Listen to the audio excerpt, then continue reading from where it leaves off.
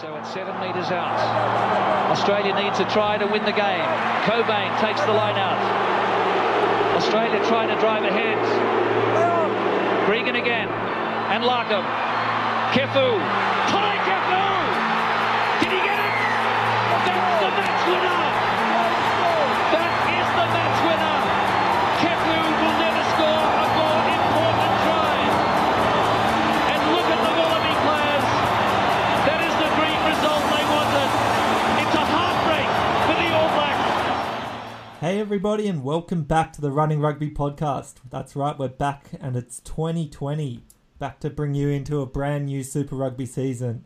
And we're back in that time when it's still happy, there's still a lot of hope, and we can forget some of the tragedies of last year's failures in the World Cup for us as Australia and for our teams from New Zealand. But we'll get into that all in a set. Today we're just going to be going through the Australian Super Rugby teams, having a bit of a look at what's been happening around the world. And then next week we'll have a look at some of the other Kiwi and South African teams and those conferences before we preview round one.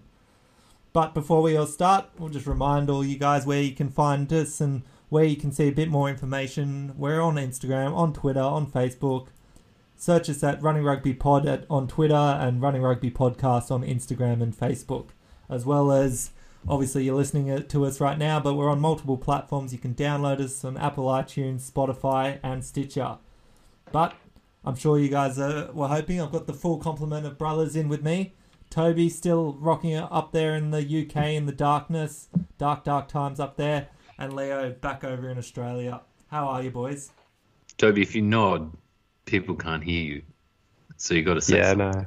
It's too early, so I can't even talk. It's been a long time since he's done this. He's forgotten that podcasts tend to be an audio medium. Like, I get up at 6 a.m. and it's not light until 8 a.m. And then I go to work and it gets dark at 4 p.m. So I never see sunlight. It's pretty depressing, actually. You chose to live in London. You chose this. I'm just so pale now. You realise that you at least work outside, like in the daytime, in a building where you have windows. You do get to see the daytime, right? I can see Tower Bridge. I can't complain that much. But you don't live underground. It is the UK. Let's be honest. There's not much sunlight. Too much England rugby chat. Too much Saracens. It's, salary sins. Salary sins. I like it. Well, Wollongong is sunny, although dusty and smoky, as everyone would know. Horrible bushfires around. But we're getting by. It's pretty warm today. Another tough one for the Fireys. Yeah, and shout out to all those firefighters. Been a busy time for them over Christmas. I know ourselves down in the family home were a bit affected by fires, but luckily no serious damage. But good to see that they're getting a little bit of rain back in Australia and a bit of relief. But yeah, it's still a tough summer ahead. But let's launch straight into a bit of the world news, and might throw to you, Toby. You mentioned it before, the Saracens salary cap scandal, and sounds like it's going to be a big problem for some of these English players. Yeah, mate, I think, look, they've got a star-studded roster. We know that. They've been one of the most successful teams in Europe over the last 10 years. And now it looks like they won't even be playing Premiership rugby next year. They're going to get relegated. They've been docked out another set of points. And look, it's not a great situation for them. They're going to really struggle to retain some of their stars. So just who is in the Saracens side, for those of us who aren't as familiar? We've got a bunch of English players, but also some international players. You've got Skelton in there, which is a big one for Australian fans. And there was some chat last week that perhaps he could be looking to come back or move to another club just because he's on pretty good money there. And although he's had a good run with them, he could be one of the guys that potentially may bow out. So you may see him back at the Waratahs sometime soon. It's a challenging thing because the guys that are there that have got these big contracts, It'll be interesting to see how it develops if they do, for their own benefit, play it a bit selfish and say, well, I'm not going to be the one who leaves. I've got the big contract. I earned this. If they all take that attitude, not only will that make it very difficult for that club to get back under the salary cap for the following season, but that will sow a lot of disharmony amongst players because, egos, paychecks, just that sort of thing, like who's going to take the hit and no one's going to put their hand up for that. They've all earned, maybe the paychecks, just the fact the club has signed them all that's the problem. So it could be a bit of a fractious time for the players at a personal level too. So anyone who hangs around might be hanging around with a bit of bad blood or bad odor about them anyway. Yeah, and Eddie Jones has been worried that there might be a bit of morale problem because he's just getting his English squad together. But obviously, teams that have been facing and been getting beaten by the Saracens for several years might be a bit bitter that they've been deprived of some of their success because the club's just been harbouring all the best players just by paying them exorbitant amounts.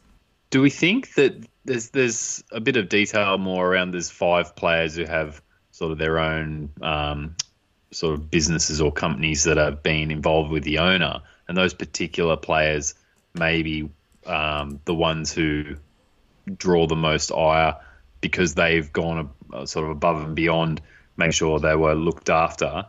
But there's some pretty senior players in that group. Is it the Vunipolas, Farrell? Yeah. Toje, maybe. Toje. So particularly those guys who you would think were aware that they needed, they were earning more than others because they went to that extra length to sign up with the owner. And that's a big leadership group in that English team. So, yeah, a lot of potential there for players to feel hard done by, players to feel, like they've been overlooked or others have taken advantage. It's a bad look for the competition. It's particularly bad look for Saracens themselves. But you got to wonder at the transparency of this. How much did the players know? Did they have any idea that they could be over the salary cap overall? Was it just the agents and the club actually negotiating that would actually have been discussing this and being innovative with the ways that they are creating certain opportunities to earn more money for their players? But yeah, there's a lot of unknowns there. And Saracens they do play their cards pretty close to their chest. They have willingly accepted the relegation, and it may be that they're not going to be playing European champions rugby next year. But if they're able to retain their spine of their squad, we do know in the Northern Hemisphere the squads are far bigger. There's more players on the roster. So, look, the salary cap overall is quite large, but they were £2 million, I think, over. Yeah. Or up to £2 million over for the last 3 or 4 years. So it wasn't just a one-off season. This has been going on for a while, and it's like the Melbourne Storm, like they did it maybe in 1 year, but Saracens have been doing it for the last 4 or 5 years. So it is with multiple horrendous titles on their as part. well coming in those 4 years. So yeah, exactly, and that's getting the benefit. That's exactly right, and that's why it seems more unfair. I think if they hadn't been doing that well, maybe people wouldn't pay as much attention to this. But look, they've been by far and away the best team in Europe for quite a while now, and so people are going to stand up and take notice, and there's a fair bit of outrage from the other clubs. Yeah. And I mean, this is all going to come to a head sort of now because Six Nations is just getting squads together to start up in a couple of weeks. I know Eddie's taken England down to Portugal to try and get a bit of bonding there and hopefully make sure there isn't any distrust or unrest within his squad. Boys, I know it's early in the season, but give me some uninformed picks on who you think takes away the Six Nations title this year. Look, Arch, there's a fair bit of confidence up here that England can perform well in this Six Nations, but I'd look for Ireland maybe to make a bit of a comeback and improve on some of their performances over the last couple of years. So I definitely wouldn't be writing them off. And do we think Wales are less competitive while they don't have Gareth Anscombe back in the fold? But they were still fairly strong in the World Cup. They weren't going to beat the likes of South Africa. Yeah. But they went down to France, didn't they? They beat France. They almost went down to France. That's another team who's fairly competitive and is still a young side that's developing. Yeah, that's what I was going to mention. I mean, I think if I had to put money on it, I'd still pick England. I think they're going to bounce back reasonably well. But I think France are a little bit, as they always are, a bit of dark horses in this. I think they've got a bit more of a solid, sort of consistent lineup with some of these younger guys coming through, and I reckon they might show a little bit, especially in that opening game versus England in Paris. I reckon that's going to be a hot one to see. I mean, England's probably the most settled lineup in terms of their starting 15, I'd imagine, and they've retained their coach. I mean, Ireland has moved on, as well as Wales for their coaching staff have changed. Big news out of Italy, number 8. I've forgotten his name Parise. now. Didn't get Serge named. Parise. He hasn't been chosen, so he's out of their squad. So there's a little bit of a transition throughout the teams. Bit sad to see for him, but he was there for a lot of years. Yeah, very sad. He wanted And to... he'd been hoping to retire with a home match, didn't he? Yeah, he wanted to finish in Rome, so bit sad that he won't probably get to do that at this stage. Let's move on to the interesting part. This is why you guys listen in, obviously, for Super Rugby takes, our hot takes that are always 100% accurate. I know you're right, boys. And Super Rugby is a bit different this year. Earliest start ever, starting in January. First game's on the 31st. We've already had a couple of trials. And no breaks for June internationals or anything. We just go straight through. And before we get into the Australian teams, I believe we're bringing back our tipping comp on Super Bro. Isn't that right, Toby? Yeah, that's right. We've got the Running Rugby pod pool on there, so we'll give the details out. You can get onto Super Bro. It's a different platform for tipping. I think it's run out of South Africa, but it's something that we've been doing for the last few years now, and there's an extra aspect of actually being able to pick the line on game, so it does differentiate people a lot more. Yeah, there's always a good shout. So get onto there and see how you stack up against us professionals in our picks. But let's jump into the Australian squads, and we'll start with the Brumbies, the top team from last year.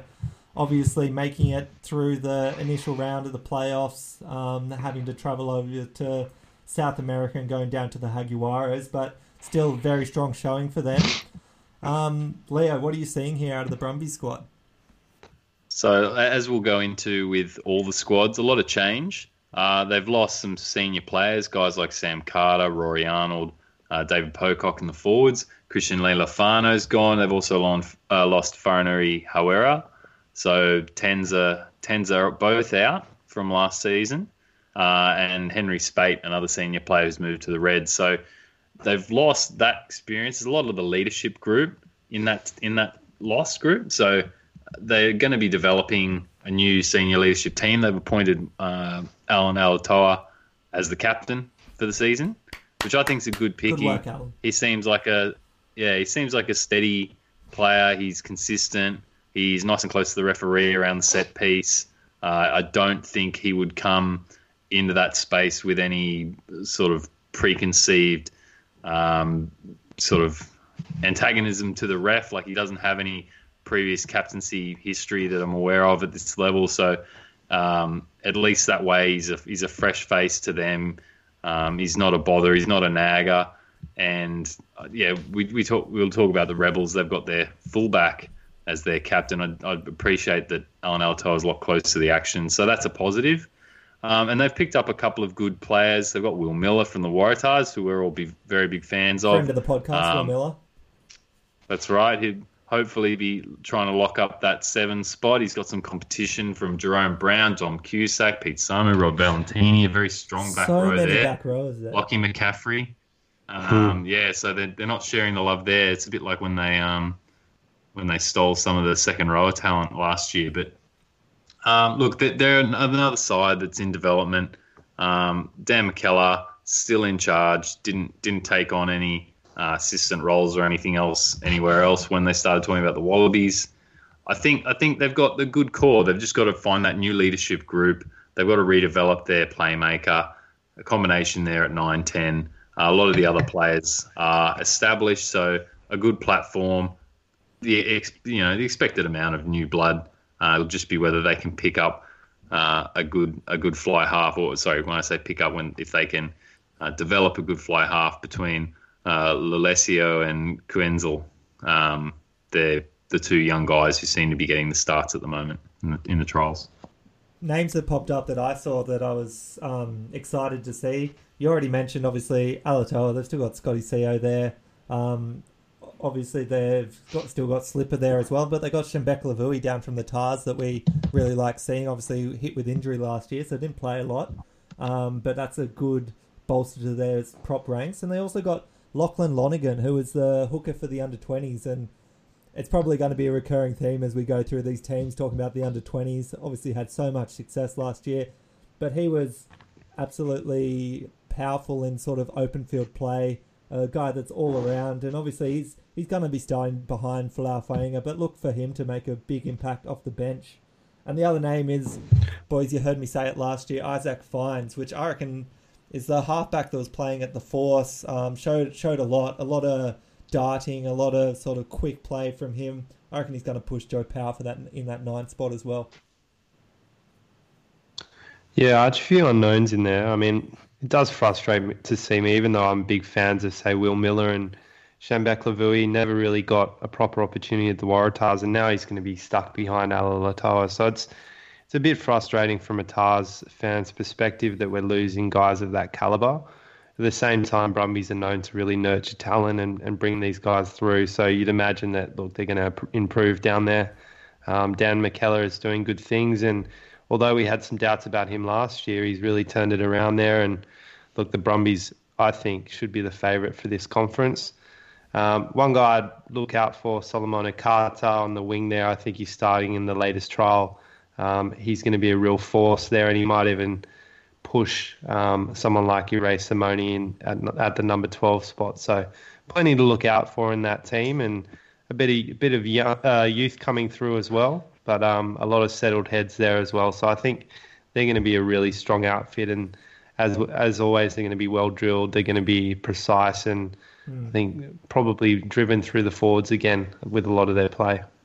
And they've got quite a friendly schedule. Don't have to go on their South African road trip until, I think, round 12 or 13. So got a lot of time at home, a lot of home games at GIO, which, you know, they're always going to be strong at.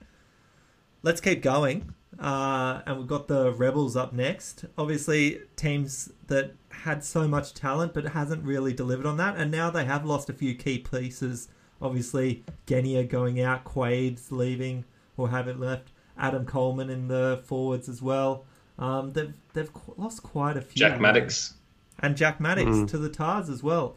Though they still seem to have a lot of talent in their back line and still a huge amount of flankers, but without a real 7 that I can see there as well. Yeah, it's looking a bit shaky for them. I think some would say their window may have closed on making a proper run in the finals and making the finals even for one. Like, their tight 5, I think, is where the questions are.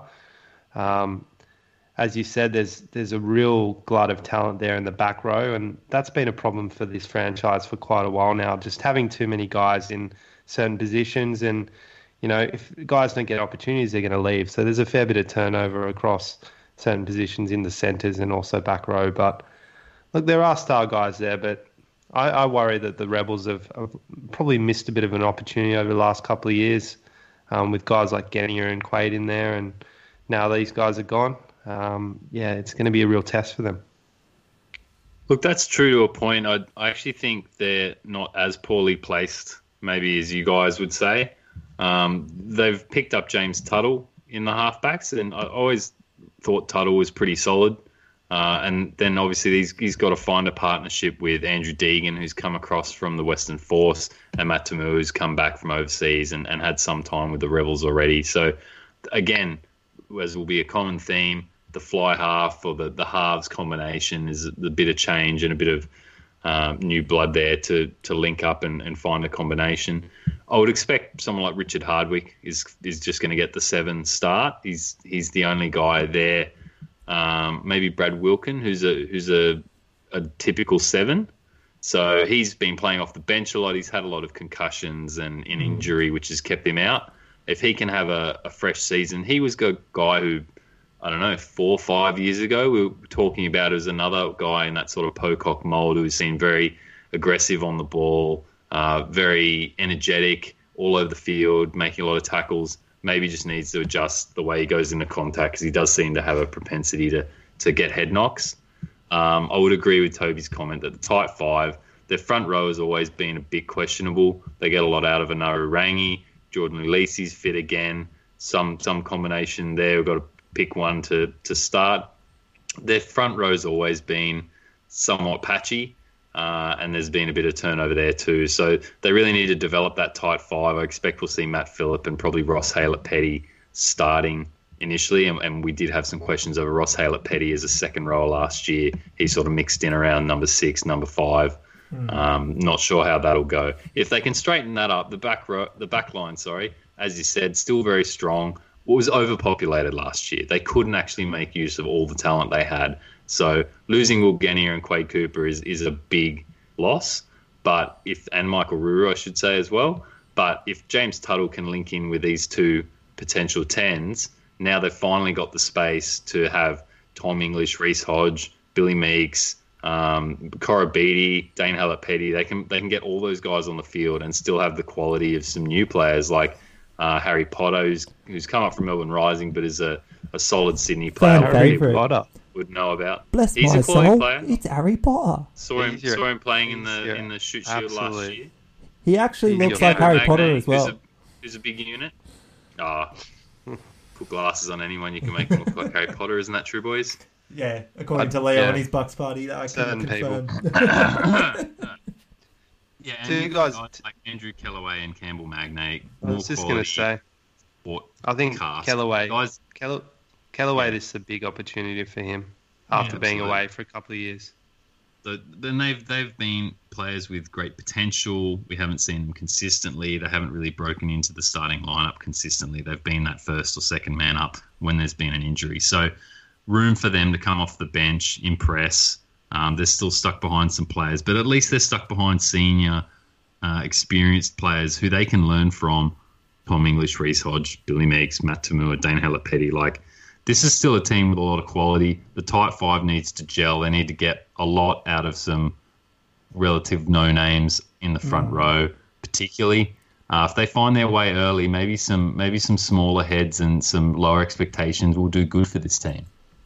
Yeah, I think it depends as well if Dave Vessels continues with his sort of tactic of that really flat play, because that really depends on having that go forward in the forwards and those big guys making meters. I mean, you've got Izzy Naisarani, you know he's going to make meters. Matt Phillip was really good at doing that as well. And it's, as you said, people like Luke Jones, Ross Haylett-Petty, if they can stand up and do the same, then they may have some success. But I don't know if James Tuttle's guaranteed number 9, though. No, I would say that Frank Lamani's going to get it, Arch. Is that what you're going to say? Yeah. I think Tuttle's pretty reasonable, but Lamani probably has that extra bit of... I reckon Wessels will like what Lamani will do. Obviously, coming from the Fijian background from the Drua, he's going to be up for that really fast-paced, really quick ball pace, and I reckon that's going to suit Vessels' sort of game plan a bit more. I mean, his passing will need to be on point, but he may have more of a similar game to, say, Will Genia. I think playing that flat is really going to depend a lot on Tamua, though. Can he handle it? Can he work within that small amount of space? We know that Quade was kind of thriving in that initially, and then it fell off towards the midpoint of the year. Towards the end of the year, it wasn't working as well. So we've seen certain opinions of Vessels change over his tenure. But yeah, it'll be interesting to see how they go. I think part of the drop-off last year as well, they did bring that very abrupt, flat style, and teams adjusted. They adjusted mid-season, and one comment we were making was the Rebels didn't adjust as a counter. So they continued to play a flat game when they were getting a fast defensive line coming up in their face. There's a lot of loose ball, and teams capitalised on the 50-50s and ran away with it. So that's something which, you've got your plan A, you want to play a certain style, but you can't just bluntly do that to a team that's countering it well. You need to have a backup plan, and everyone needs to be comfortable and understanding what that plan is so that you can transition into it and people aren't caught out of place and passes go to ground, because that's just more 50-50 opportunities for the other team. RBT means you need a plan B. That's what I always say. You have always said that. Such a responsible driver. RBT stands for Rebels Battling to Score. All right, let's just move on from that. Yeah, that's You'll terrible, edit that please. out, won't you? Don't do that You'll again. edit that out. Oh, might have to. You've got the power. Let's go to the Reds then. And Leo continues to be a favourite. I know for a fact he got a very special Christmas present with some Reds memorabilia, the Indigenous training T-shirt. So Leo, this is your favourite. I think. What, you're tipping the Reds to come out on top of this conference? Look, I'm going to put my statement out there early. Toby's already said that he believes the Brumbies will be top of the conference. Not sure where Archie's sitting, if he's still an undercover Rebels fan or if he's bailed out of that sinking ship, which I didn't think sinking, but he obviously does. The Reds are my tip. The Reds have maintained the core of their squad. They've lost very few players who were in the starting lineup last year. They have continued on with the coaching staff. They've had a little bit of turnover there. I think the assistants have turned over, but they've got some good new assistants in there. They've lost some guys to sort of development programs and other support teams in the Queensland system. But ultimately, the core of this team is still there, and they've added a bit of experience. Guys like James O'Connor and Henry Spate. They've also, they just haven't shed that many starting players. They've lost one of the Smith brothers from the front row. Scott Higginbotham's moved to the UK. Caleb Timu, who'd kind of fallen out of the starting lineup and even really the broader starting squad, he's also gone to the UK. Names like Korchik and Tuttle, even Matt McGann we saw a little bit of last year. All those guys, Duncan Payara, all gone. And, of course, the biggest name of all, Samu Karevi, to go across to Japan. But amongst all that, like I said, they picked up James O'Connor. They've got this backbone of this squad, which was the Queensland under-20s. It was Queensland NRC side, the country side. There's so much potential in this group, and I think they were really starting to find their feet last year. That there's just massive opportunity for these guys. They've added guys like Fraser McWright, under-20s captain, as a number 7 in that side. I'm really excited for some big things out of this team.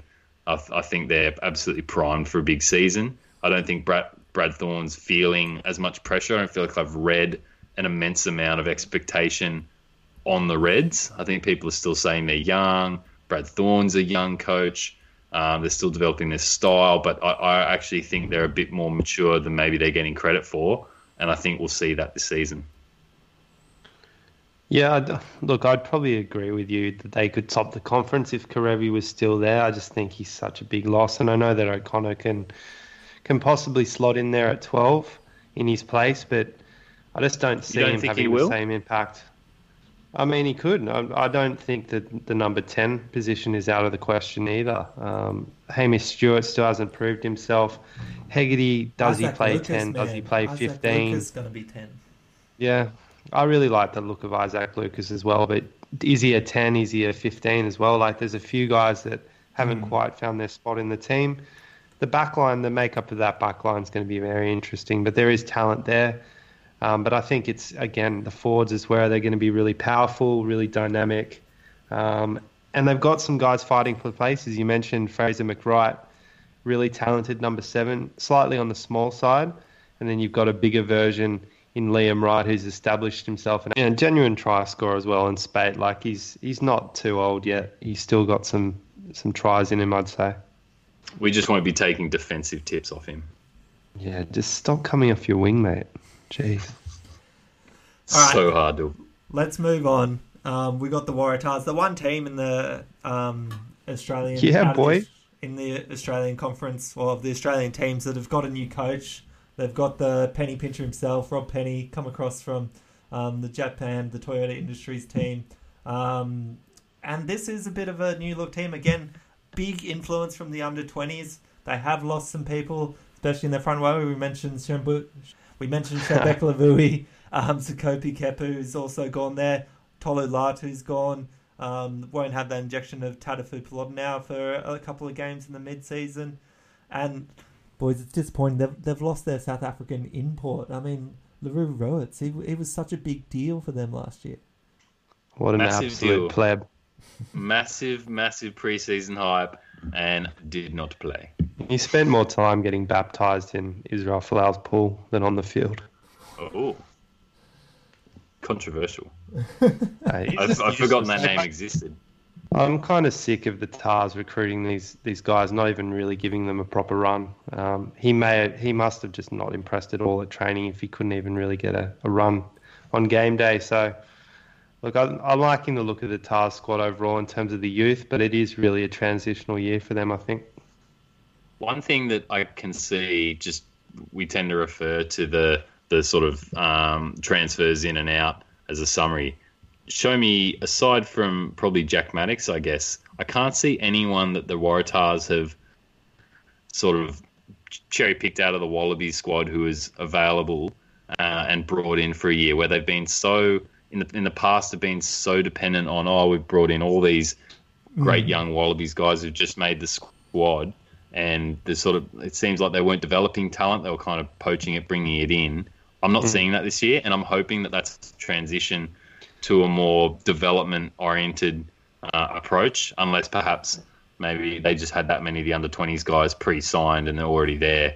Maybe that's where they did all their recruitment. I think they're taking a leaf out of the Reds book, to be honest. Which I appreciate. Bringing these guys through from both locally and particularly from the under-20s. And that's the benefit of having these kind of rugby nurseries within Queensland and New South Wales. You can get these guys early on. They're still living at home. You know, they're familiar with their surroundings, so they do want to stay in places like Sydney and Brisbane. So it's an attractive place to go if you give them the opportunity. But look, we can't forget they've still got someone like Jack Maddox who's coming in, big name. And another guy, we've always got to have a lead guy every year. You got Tepa Mauroa from the Eels, who formerly was a schoolboy rugby player, and he's back in the right code. So be interesting to see what he can do in the midfield there for the Waratahs, because he's a big body as well, playing in the second row in league. So he's a big ball carrier.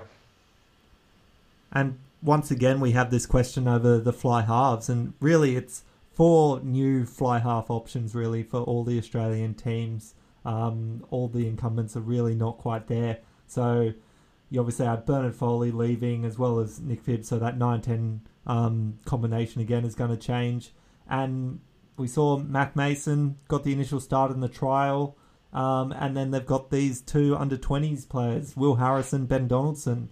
Both showed a lot in the under-20s World Cup, and I've got to say Will Harrison looked pretty good in the parts of the trial game I saw when the Tars took on the Highlanders last week. Yeah, look, I feel a bit sorry for Mac Mason, to be honest. He really lost his confidence after that Sunwolves game last year, and look, he's had to rebuild himself a little bit. I think he may get the first crack at the starting job there, but again, the pressure's going to be on. Someone so talented like Will Harrison behind you, you could see a few bad games and there could be a change there.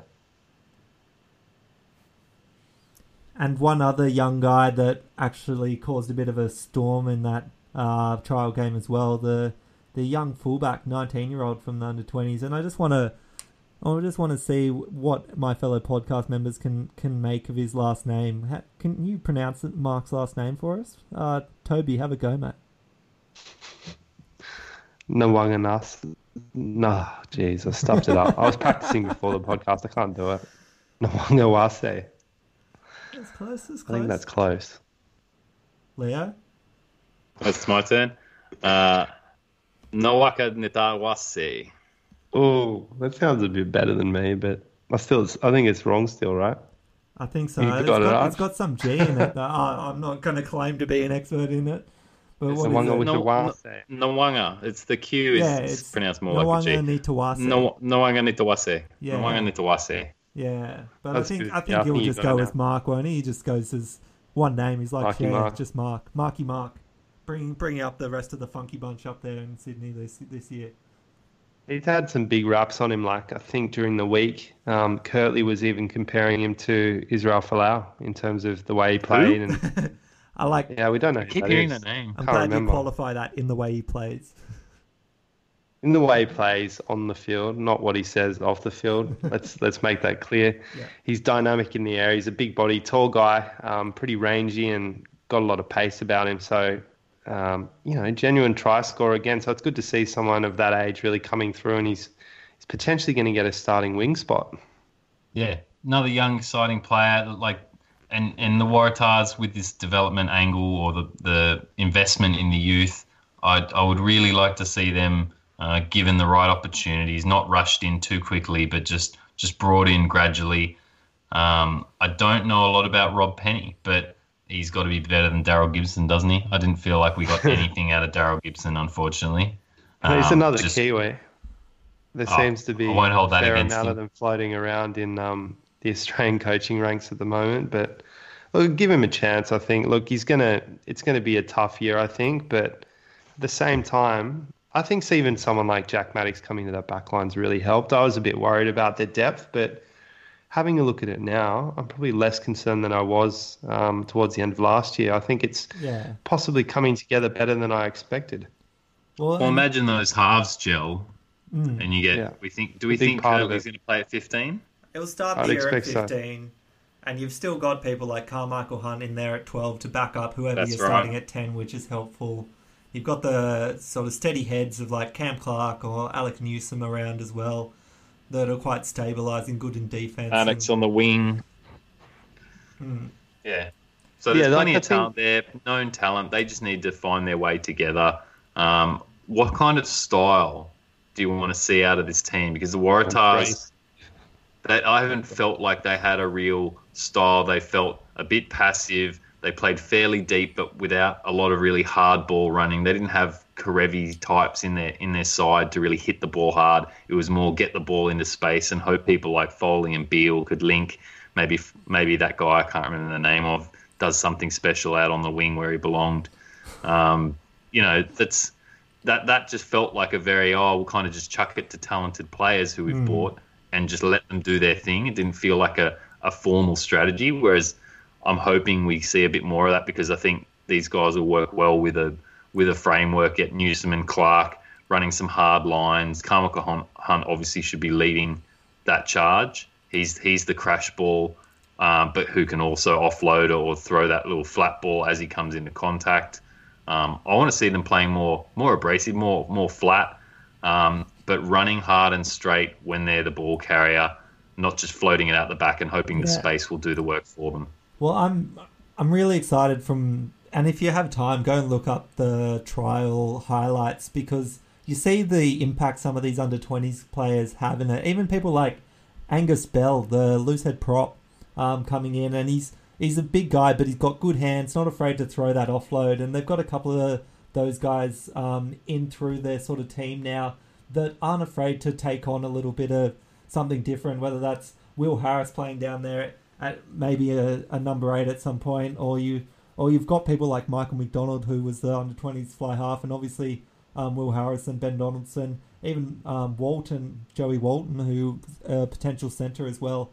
And you saw in that trial game, they link up for an absolutely superb try with half these guys throwing these out-the-back passes, and they're just supporting each other. So if they can get that sort of mindset of, look, we're going to go forward, we're going to keep it tight when we need to, we're going to throw some of those passes and trust ourselves that if they don't come off, we have the defence to try and stop the counter-attack. And my concerns lie around the makeup of that tight five again. I still think we're a little bit thin there. The back row looks really good. I think there's plenty of talent going around. Even someone like Pat Tarfer at number 8, they've been looking at for quite a while. You never know whether Jed goes back into that role as well, or he stays in the second row. They may actually need him in the second row, given the lack of depth there. But you got Hooper, you got Dempsey, you got Hannigan, you got Lachlan Swinton. These guys are great back rowers, abrasive back rowers, very aggressive. But look, the tight five, I'm still not sold on, and that could be. That could bring up issues, I guess, with the way that the backline plays, how flat they can play, the amount of front foot ball they get. Look, if they can address those problems, I'll be confident that they can unleash some of these really talented guys out the back, guys like Jack Maddox, obviously Kurtley Beale. But I'm not sold still on this tight five. I think the Brumbies is... we need that sort of platform to work off. The Reds seem to be building that. The Brumbies have had it for a number of years. Even the Rebels at times, I think that could be their problem as well. The tight five. So back row strong, Part 5 not so much. So that's what I'm worried about. Yeah. I've got faith in Damien Fitzpatrick. He'll be a rock for those props to cling to. Underrated, great line out skills, great all around the field player, good contributor. He's built like a rake. Did you manage to send those flowers and chocolates to Damien Fitzpatrick for Christmas, Leo? I know you were excited to get him some presents, show him that you're still thinking about him in the off season. Mate, I would never ever send him chocolates. He's got a pre-season to focus on, and he doesn't need that. He could use that setback. Protein balls. He needs good weight. Yeah. Look, I think but the flowers were appreciated. He's been talking up his commitment to still trying to get that Wallabies opportunity, and it's probably more open than it has been for a while, Hooker, with some of the departures. But Leo, I wouldn't be surprised if Robbie Abel actually starts in this first game. We'll have to see. It's another position up for grabs, I think. Oh, he's absolutely got to earn it. I don't think Robbie Abel comes in with the finest form. Like, he's coming in off as the third string, really, from the Rebels with a healthy Ulysses. So, sure, it's an opportunity for him. I would expect him and Fitzpatrick are probably the two in the playing side, in the game day side. I think Fitzpatrick earned it last year. I was disappointed that someone in such good form didn't get some sort of nod and acknowledgement, even if he didn't make the squad for the World Cup. Yeah, I mean, he was consistent, and his line-out throwing is fantastic.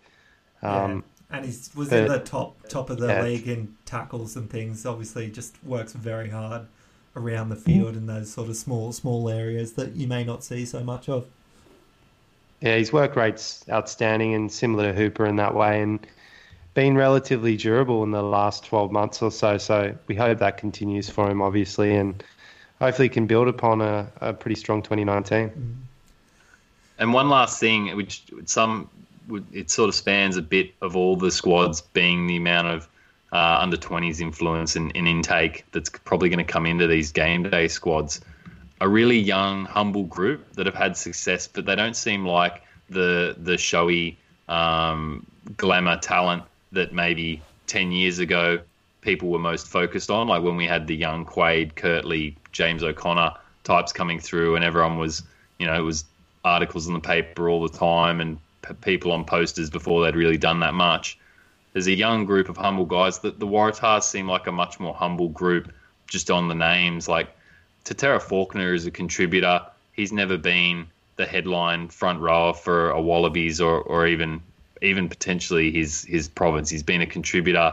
I think if that type of attitude soaks in, like the 20s already have it, some of these guys without, guys who would have assumed that they're established and irreplaceable, maybe the Foleys and Phippses, I think it's a good opportunity for the Waratahs to reset at a cultural level. Carmichael Hunt, redemption stories, come in and put in the hard work. All that sort of stuff adds to, hopefully a much more balanced approach and guys who don't have a huge amount of expectation already built up on them. Yeah, and I think that is reflected in these young guys, as well as some of the guys that have been there. People like Tom Robinson and Harry Johnson-Holmes are obviously just good blokes that work hard and put their heart out there on the field for the team. So, yeah, definitely a bit of a change in sort of the Waratahs ethos. I think we're seeing there, which is a good thing. Now, I think we're definitely obligated to mention the Sunwolves at some point today. So let's do it now. It's a team that obviously has an expiry date. They know that they're not long for this competition, and it reflects in their squad. Like, they've absolutely been I hadn't looked at this. They've absolutely been stripped and gutted to look like. Pretty much minimal, if any, Japanese players really remaining in this squad. Definitely none of the big names that we see. And it really looks like what they've done is pulled out a bunch of prospect players from New Zealand and are giving them a go in Super Rugby. So a huge amount of Kiwis. This is nasty, man. It's. They have Alex Horan. It's not going to be pretty. Yep. So they have Jordan Jackson Hope, JJ Engelbrecht. Yeah, it's probably their best player. They might be their best players. Yeah. That is like Ben Teo, maybe their best player.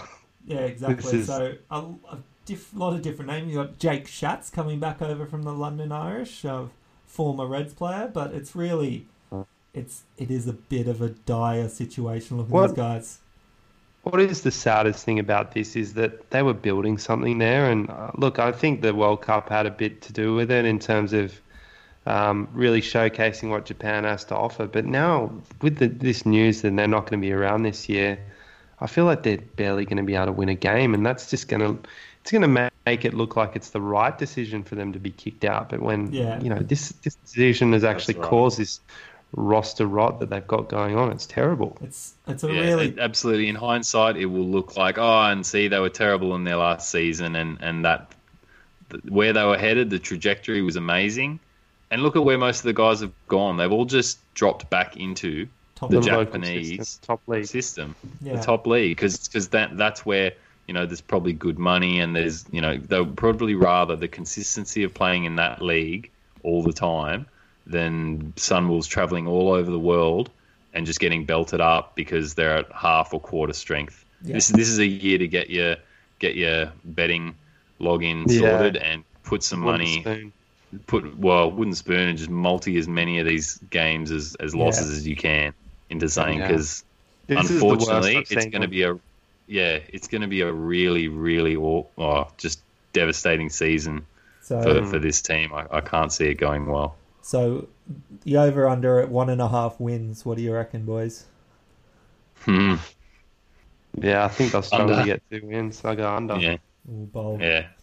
I think they'll get one to pull out some game against sort of an understrength sort of South African team at home, or it's usually when the Blues go up to Tokyo or something, they'll pull out some game. But yeah, it's hard to see 2 of those occurring in this season, which is it's a bit of a sad note to see for what was such an exciting team last year under the guidance of Tony Brown, who's also left, and your big excitement machines, and even like people that we were so excited about seeing, like their big number 8, the Australian Raboni Warren Vosiato, who we were hoping we might see come back to Australia. He's just gone back to the top league, and it may be a prospect that we just don't get to see again. I'd like to just make mention as well that the top league is absolutely flying over there. Like, they've got probably the strongest rosters they've ever had. There's such an influx of, guys in their prime from New Zealand, Australia, South Africa, even the Northern Hemisphere as well. Like, there's a massive influx into Japan, particularly after the World Cup. And there's a lot of money flying around in that domestic league. So, look, the interest is there, the money is there. It's just siphoning that in the right direction and actually, making a team in Super Rugby viable. But because at the moment it's almost at odds with the top league, and so the owners of the top league, a lot of these industries involved with the top league, do not want any part of the Sunwolves, and they're all about the national team and they're all about their domestic league, and the Sunwolves get kind of caught in the middle. It is a sad sight to see, and we wish them well. I just don't. Looking on paper, that just looks really, really, really grim for them.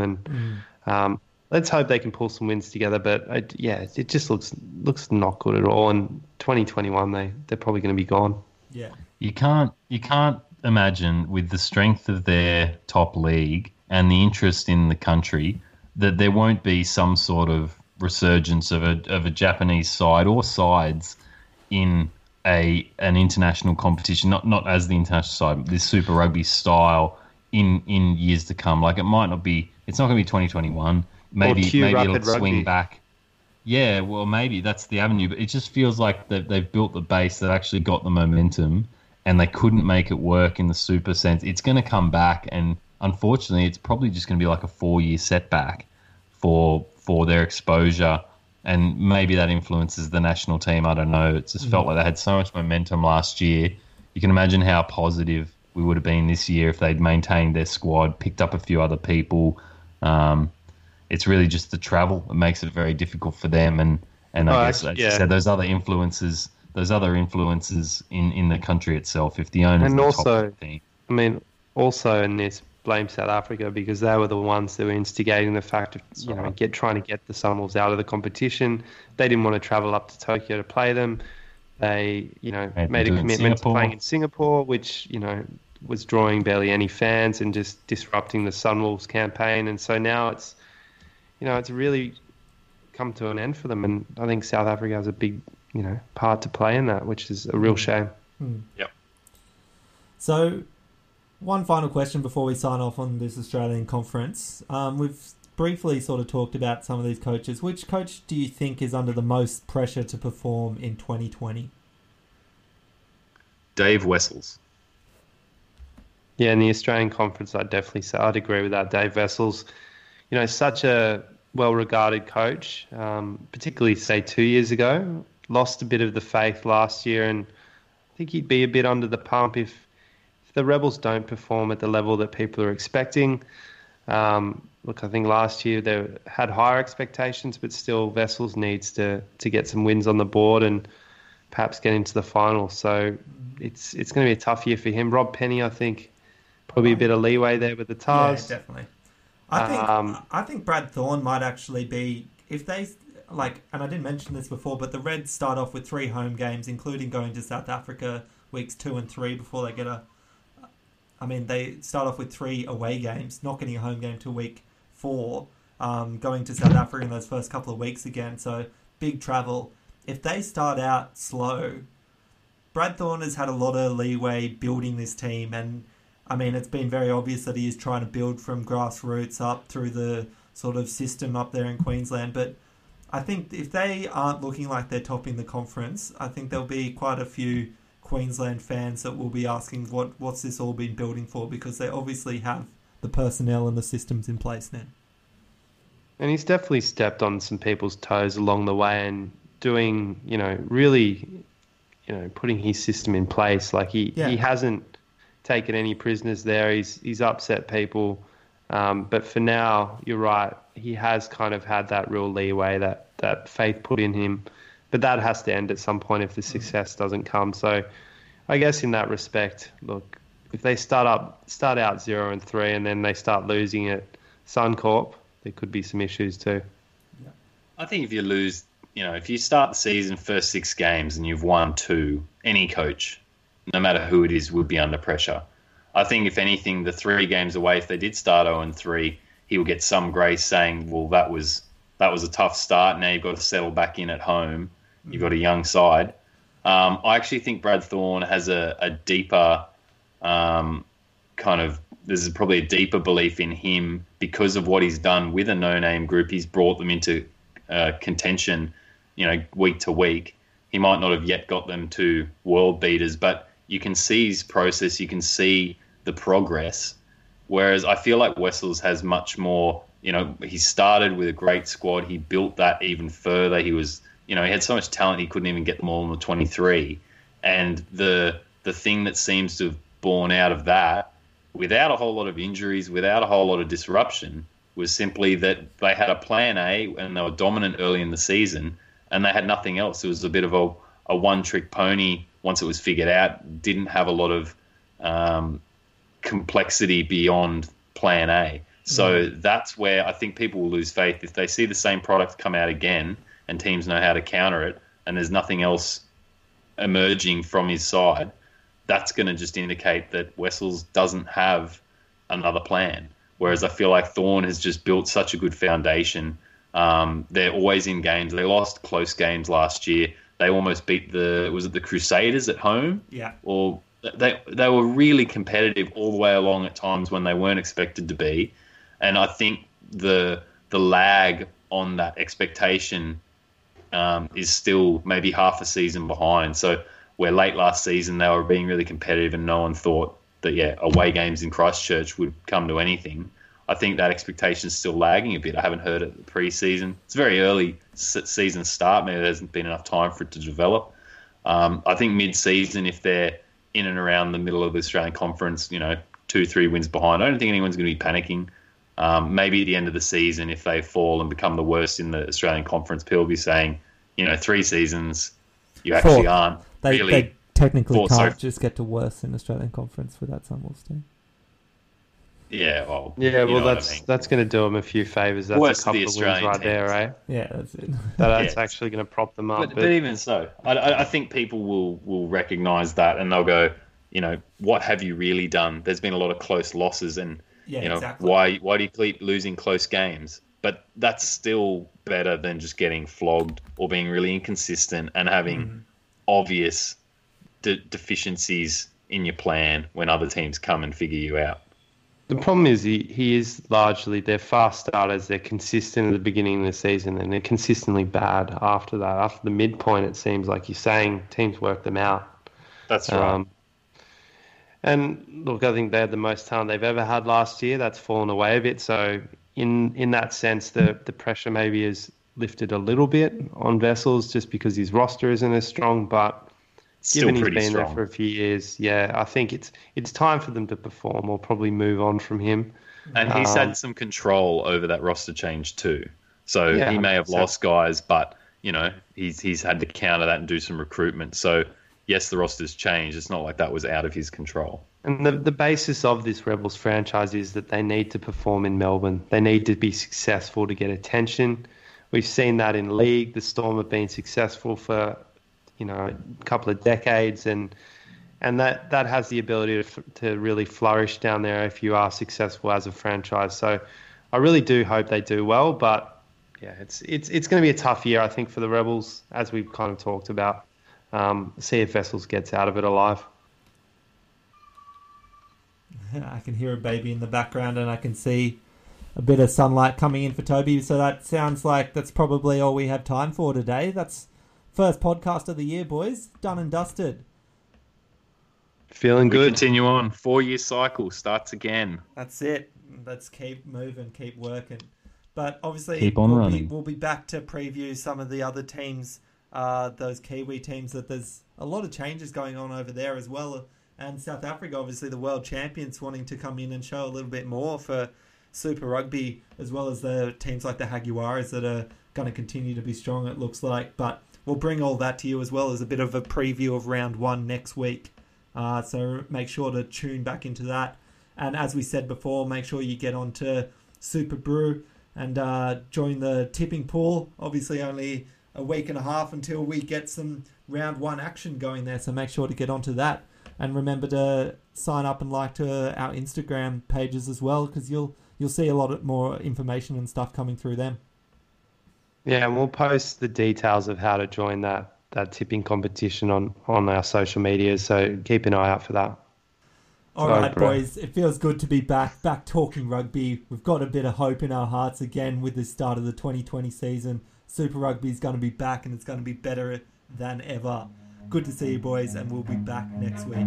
Keep on running. Run.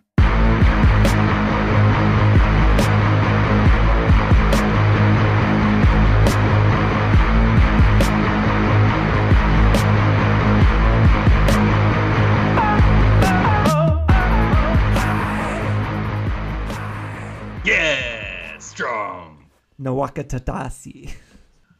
Nawaka come from Natawasi. Makakis. Nawaka, where's my car, bro? Not me. Nawanga Nitawasi. Nawanga Nitawasi. It's actually easier to say once you get it in your head without the word trying to read it. Yeah, you Nawanga can't- Nitawasi.